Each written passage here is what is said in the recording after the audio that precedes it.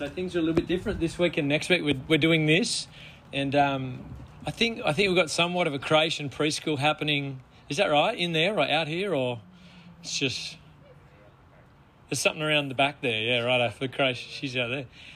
But we've got our primary school anchor kids in with us today. So good to see you guys. I've got you in mind as I've been preparing this message. I hope you can follow along. I hope you've got a Bible there in front of you. If you don't, maybe get it on someone's phone and look up Titus. So you can open up to Titus chapter 3. And this is our final week in the book of Titus. So we're kind of wrapping up a series tonight. And then we'll do a bit of a 2-week break, and then we're going to kick off with the Gospel of John in term 4. So if you haven't read the Gospel of John before, or it's been a while, get reading in the Gospel of John and get moving in that so that when we're together, we can... my voice is a little bit hoarse, not because I'm sick, because you're not allowed to be sick and go to public things. It's because I've been screaming in a good way. You know, I had a surf with the kids yesterday where I got way too overexcited and did lots of hooting, and yeah... I get a bit excited sometimes, and so a little bit gravelly, but that's probably kind of cool anyway, isn't it? Gravelly. This is one of those passages, like the one last week. If you were here last week, Dave preached for us from the kind of passage that you can stick on your wall or put on a plaque or, I don't know, get tattooed on yourself. It's like if you want to try and summarise what we believe as Christians, these are the really cracking verses. So, guys, you know, if you're kind of new to these things or you need to be refreshed in what you believe, there's no better passages to go to than ones like this. I mean, look at verse 4. Just look at it straight up with me. But when the kindness and love of God our Saviour appeared, he saved us, not because of righteous things we had done, but because of his mercy.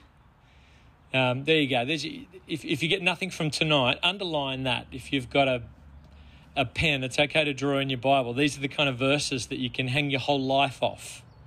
And let me just start by saying this. Christianity is a saving religion. There's lots of different kind of religions that you can look at. And most of the religions, in fact, all of them will be about what you've got to do to get in some kind of relationship with some kind of deity.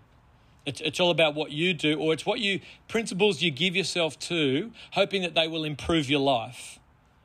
Pretty much every religion, bar Christianity, is primarily just thinking self-improvement.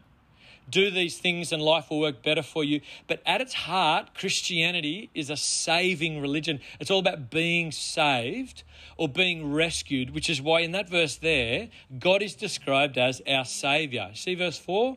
But when the kindness and love of God, our Saviour, first and foremost, your God is a Saviour. Now, some of you are like, yes, that my God is my Saviour is everything for you. But you know what? You'll only say yes to God being a Saviour if you see yourself as someone who needs to be saved. Does that make sense?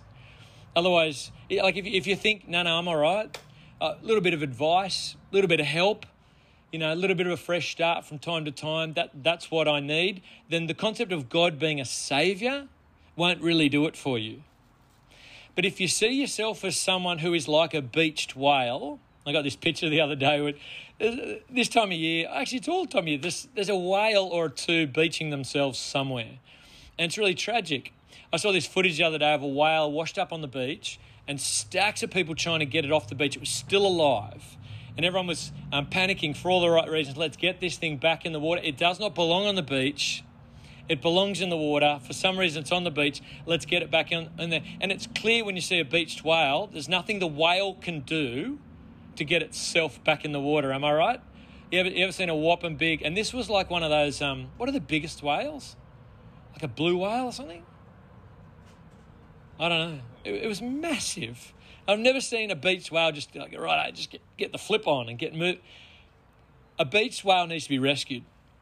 And this is the kind of sense we get with these kind of... If God is our Saviour, then really that only is helpful if you understand yourself and actually all of humanity as needing to be saved, like in the same kind of state as a beached whale, where your only hope is to actually have someone come for you with more strength than you've ever had and drag you back into the place that you were born to be, which is in the ocean of relationship with your Creator.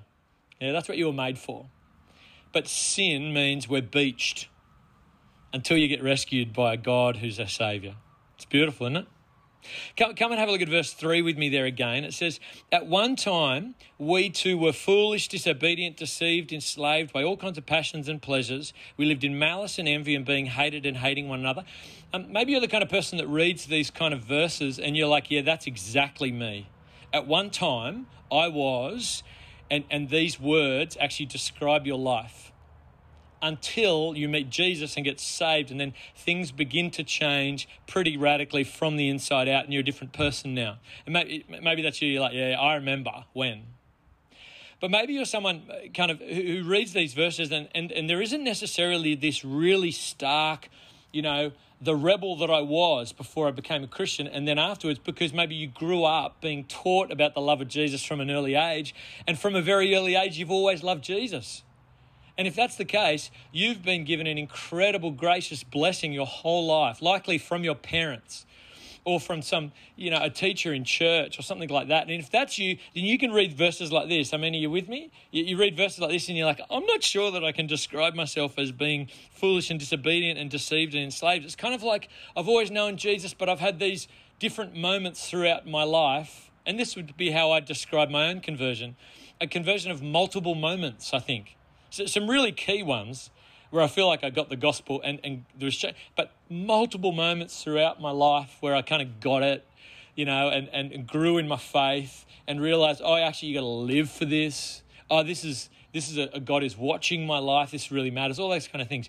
And maybe that's you with the multiple moments thing. But check this out. Paul, who wrote this letter, was a very, very, passionately religious man. And he says, at one time, we too were foolish. So why is Paul, possibly, the most zealous religious man right through his whole life saying, yeah, at one time I was like this too? It's because Paul considers a religious life where you're just straining to obey everything in all your own strength to try to impress God and finally make it in. He looks at that life and he goes, yeah, that's foolish, disobedient, deceived, enslaved. That's how he sees the religious life. So if you're a person who's kind of grown up with the gospel and you've always kind of loved God, it can be easy for you to look at this and go, I'm not sure how this works. But be careful. Be careful that if you've always grown up knowing about Jesus, that your life doesn't simply become an increasingly religious person. Do you know what I mean by that? You just kind of learn more and more things about what you should do and shouldn't do. It's possible. When you've got the gospel close by your whole life, that you just become increasingly religious, which won't do anything for you. I mean, Paul gets converted pretty radically from being religious to being into a relationship with God. But maybe if you've got that stark contrast, remember who you were before God. Never forget who you were before God. And maybe if you're someone who's grown up with Jesus and you're still growing up with Jesus, maybe what you need to be doing is thinking who you'd be without Jesus. Who you would be without parents and aunties and uncles and friends who haven't taught you about Jesus, haven't taught you the gospel and how to live for him so that you have a hope of heaven. Think about where you'd be and understand your God is a God who shows up to save. And sometimes he does it through a whole life and family thing. But verse 4 and 5 again, look at this. But when the kindness and love of God our Saviour appeared, he saved us, not because of the righteous things we have done, but because of his mercy. I'm going to look at three things today. We're going to look at the motivation that God has to save. What moves God to save people, to save you? What made him take the steps towards saving? Because God took some big steps to send his son to die, to save you. What motivated him?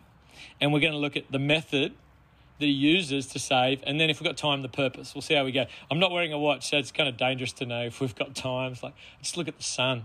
Just do the Crocodile Dundee thing. 4:45. Hey? Come on, people. That was funny. What is it that motivates God to save people? What is it that actually makes him send his son to pay the ultimate price to rescue beached whales in their sin, like you and I? Well, look at the first half of verse 5. There's the answer. It's not because of the righteous things we have done, but because of his mercy. So what's God's motivation in saving? It's not anything to do with you and what you like and what you can do to perform with all your own effort to impress. It's not that. It's actually, instead, it's because of his, what does it say? So what's God motivated by to save? Yeah, his mercy, which is something inside of him. That's what draws him to come and save us. And I'm labouring this point because I want you to think about how you and I typically think about rescuing people or animals and what we're motivated by. God here is motivated by something within him, his own kindness, love and mercy to step towards us and save us. And that's actually very different from usually how humans try to rescue and save, or the motivation that's there. I'll tell you a story. I'm trying to tell stories.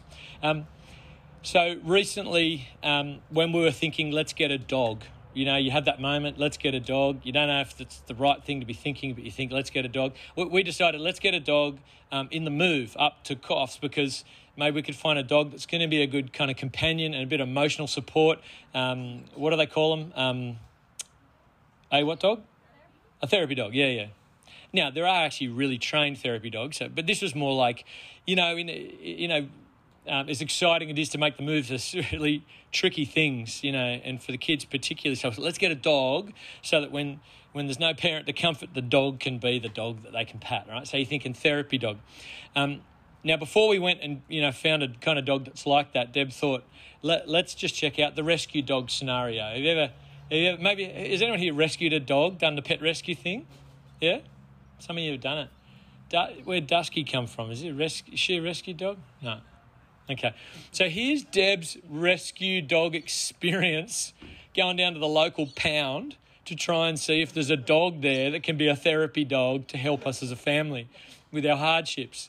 Not sure if you ever tried to do it. She went down to the local pound and walked in the front door, and the lady said, sure, I'll show you the dogs that we've got.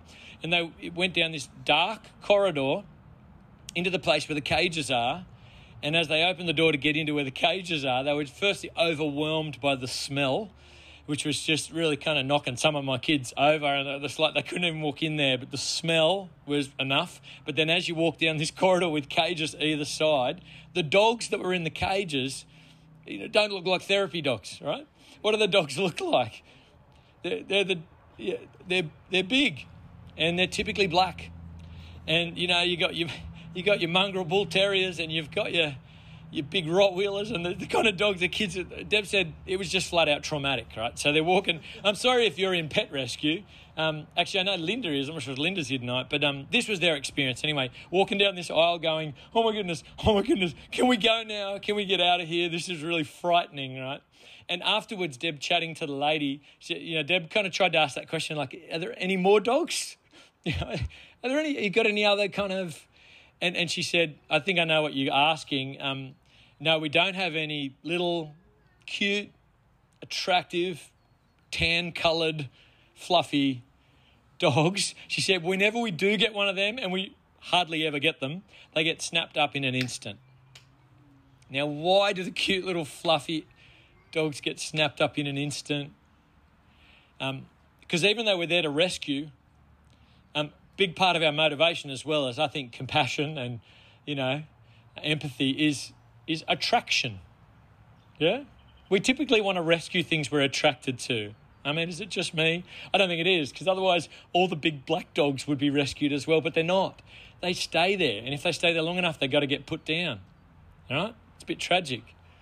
All the little adorable, attractive dogs get rescued in an instant, because as humans, we're not motivated simply by our own kindness and empathy and compassion. We've also got this other thing that's motivating us, which is we want things that are going to be nice to us. We want things that are going to look good, maybe make us look good and actually work well, which is, it's got to work for your family. I'm not having a go at anyone. We ended up going and getting one of those Labradoodle things, right? Because, kind of works better. But here's the thing. Our motivations in rescuing are mixed. God's are not. God's motivation is his own kindness, love, mercy, and nothing else. So he comes and rescues us, which means you're the big black dog. Yeah? You're not the cute little fluffy, adorable thing that God walked down the cages and went, oh my goodness, look at them. Aren't they lovely? No, God's like, I tell you what, it's not because of the righteous things you have done. There's actually nothing in you that made me go, oh, I would really love this one for myself. God's like, big black dog, and he's the God who goes after big black dogs because he's just completely motivated by his own kindness, and how better to actually show your mercy and your kindness than to go. I mean, have a look around. You know, you're not looking at adorable, fluffy puppies, are you? No, you do look all right. See, you get the point, don't you? God's motivation is nothing to do with what you're like, which is humbling, by the way. As humans, we typically do want to hear that there's something about us that maybe motivated God to come after us. But then we hear this rude shock. It's just his mercy. It's just his love. You've been justified. You've been made right with God, but it's just by his grace. It's not anything of your own. It's not your own performance. That's not what makes you savable. It's just God's mercy. You got that one? There's the motive. The motivation of God is just his own mercy. What an incredible God. Method. Once God decides he's actually going to save a person, he's got his eye on a big black dog and he's going to come after you. How does he actually do it? Because we experience the human side. We experience things from our end, which is, I don't know what your experience is like. It's something like this, yeah? It's like, God is real, that he loves me, I'm rebelling from him, and so usually our experience is, what it needs to be is repentance and belief. So I'm going to believe in God and what he's done in Jesus. I'm going to turn from my sin. And they're all very human actions that you're responsible for. But we just see our side. But what does God do? What does he do? Because we know what we do. What does he do? Well, look at what he does. Look at his method. It's the second part of verse 5. So 5b, if you want to split the verse up like that. Look at it. I'll read from the beginning of verse 5 because it's hard to know where it's at. He saved us not because of the righteous things we have done, but because of his mercy. And here's the method. He saved us through the washing of rebirth and renewal by the Holy Spirit, whom he poured out on us generously through Jesus Christ, our Saviour. You got that? So how does God actually come and save? Well, he washes. He washes you with something pretty incredible. It's not just water. I mean, when we think about washing, you typically think liquid, and you're washing off what's on the exterior. Yep, that's what you do when you have a shower or bath. If you sit in your bath for too long, just sit in your own washing stuff, right? But when God washes, the language of washing here, it's an internal washing. I just thought of something, I won't say it. But it's like God comes with the inside and he doesn't wash you with a liquid. He washes you with the Holy Spirit. Yeah? Some of you are smiling, you know where my mind went there. And it's like it's a pouring over. It's like a pour over if you're in a coffee. It's like he washes you with the Holy Spirit. So it's not just a clean up on the outside. God just doesn't make you a little bit more redeemable, a little bit nicer. And he comes and from the inside with his Holy Spirit remakes you. See what language it's there? It says he saved us through washing of rebirth and renewal by the Holy Spirit. So when the Holy Spirit comes and actually washes you from the inside, it's rebirth and renewal.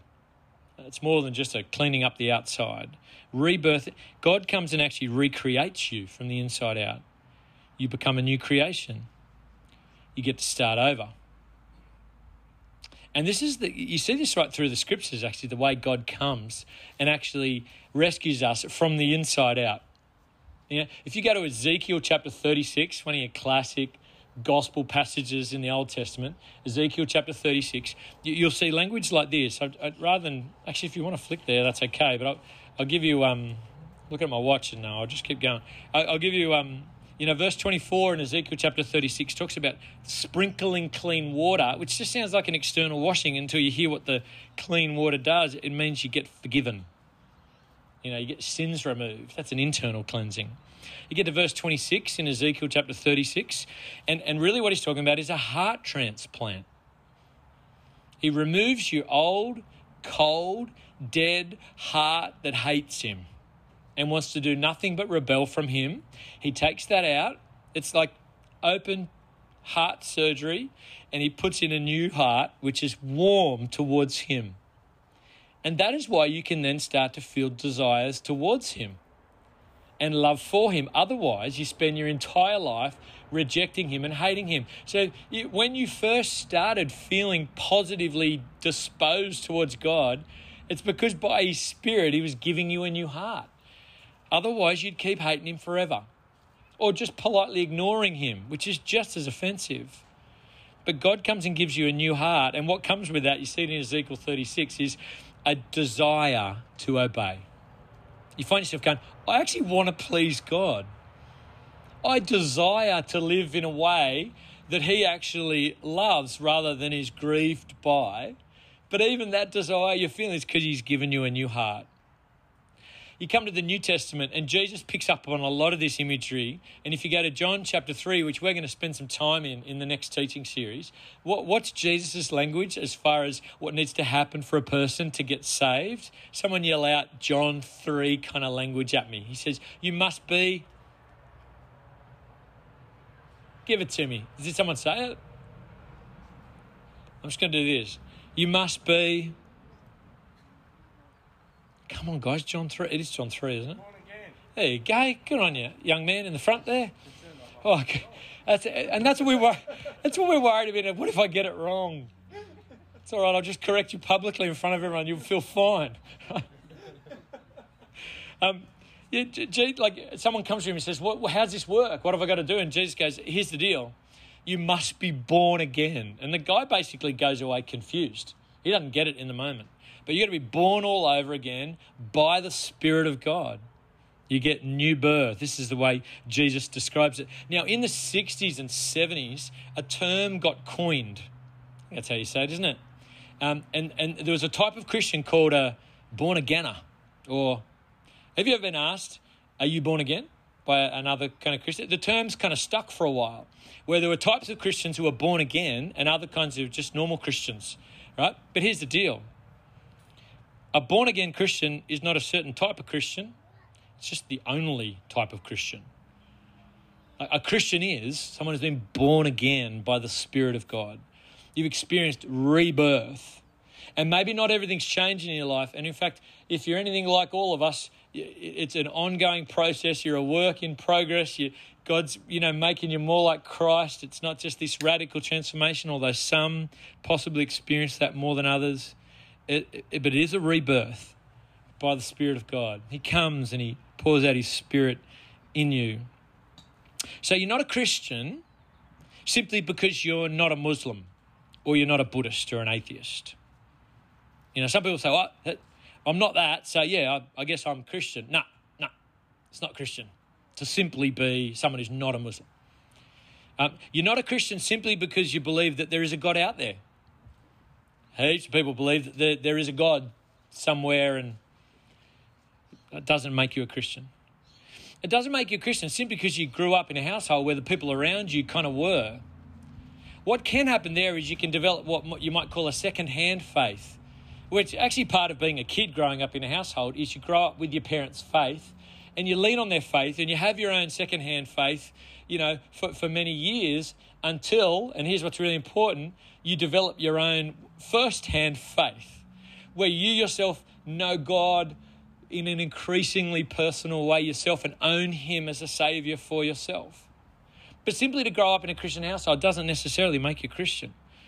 Getting baptised doesn't make you a Christian.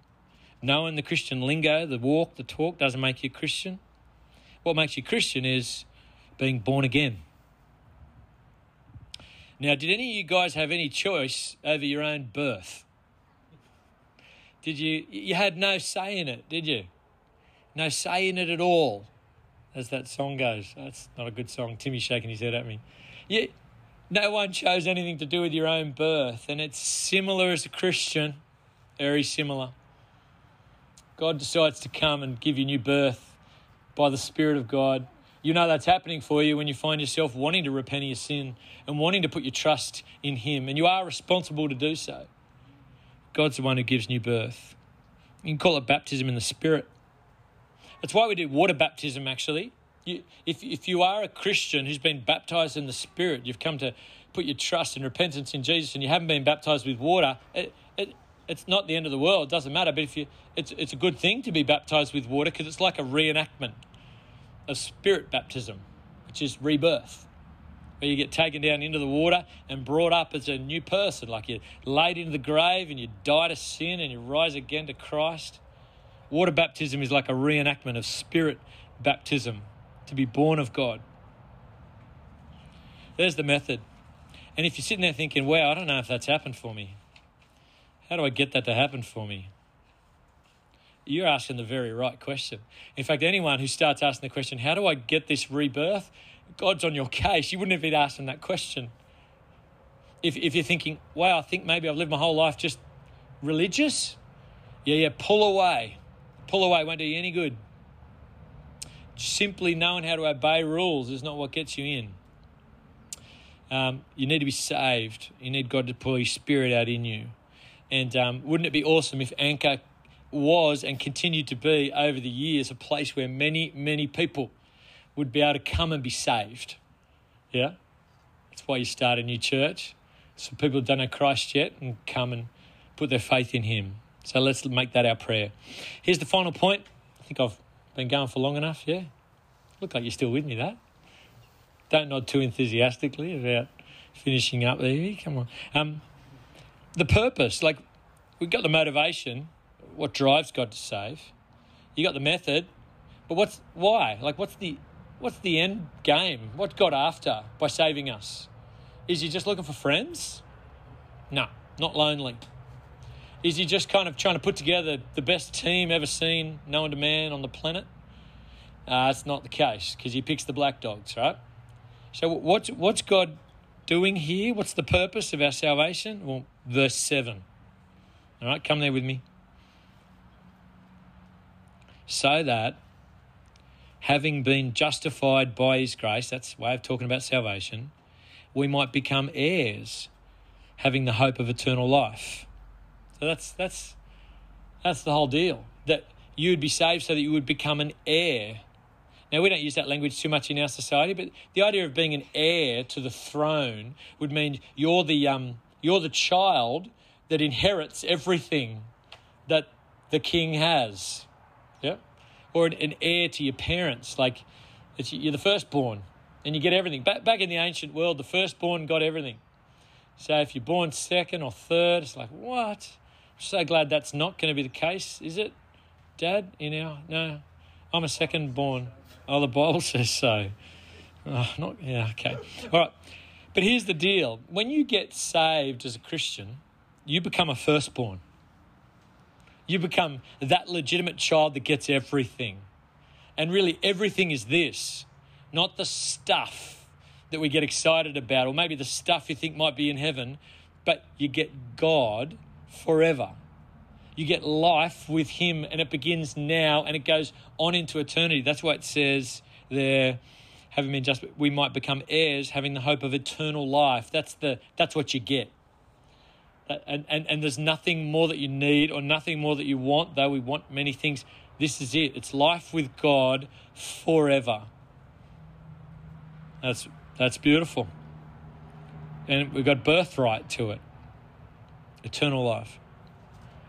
There is a life to live now in the present, though, and Titus has been banging on about, Paul's been banging on to Titus about a whole bunch of really practical ways of living.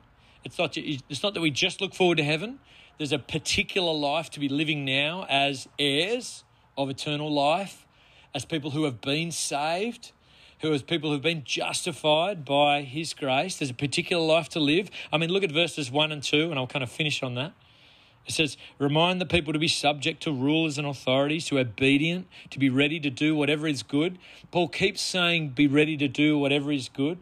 And I tell you what, in the kind of time where we've got the COVID crisis happening and restrictions that we don't love, and lockdown that in some parts of our country, just, people living under it just feel like it's been going way too long and you want to rebel. One of the ways of actually showing you're a saved person, Paul says here, is actually to be subject to rulers and authorities. Actually obey them and do what's right. Now, it can be a little bit tricky when the rulers in your country, you think that they're putting a rule on you that the ultimate authority, God, doesn't want you to live under. There's a little bit of trickiness there. But one of the key ways you show you're a saved person, an heir to the throne, someone who has eternal life and will have forever, is actually that you are subject to rulers and authorities. You're willing to obey the rulers that God has actually placed over us. So you'd live what does it go on to say? Slander no one. Be peaceable, considerate, always gentle towards everyone. And just skipping back up now here to verse 8. Let's finish on verse 8. This is a trustworthy saying, and Paul's saying that in regards to what he's just said, possibly the whole of the letter, but I think just what he said. This is a trustworthy saying, and I want you to stress these things so that those who have trusted in God may be careful to devote themselves to doing what is good. These things are excellent and profitable for everyone. Excellent and profitable for everyone. The practical life of following Jesus, peaceable, considerate, gentle. There you go. So we've got a life to live now in the present, and we've got a future of eternal life that actually begins now, and it's a God who saves us by grace, who's enabled it to be. Friends, I hope that's helpful. I hope you found the book of Titus helpful. It's a golden little letter. And if you're looking for passages that you need to kind of dig into to help you understand your faith and what the gospel is, keep coming back to Titus. Look at the end of chapter 2 that we got from Dave last week. Look at chapter 3. These are golden passages which remind us that, our God is a God who saves. And there's nothing in you particularly that's drawn him to save you particularly. It's just his mercy. It's just his love. It's just his compassion. Let me pray for us.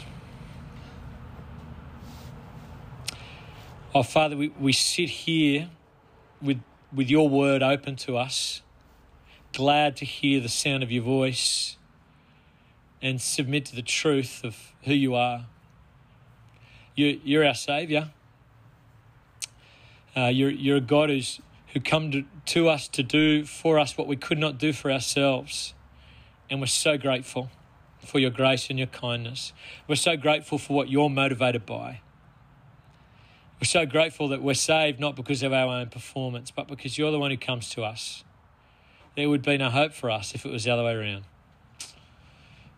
Father God, we're grateful that you live in us by your Spirit, and we ask that you would well up in us.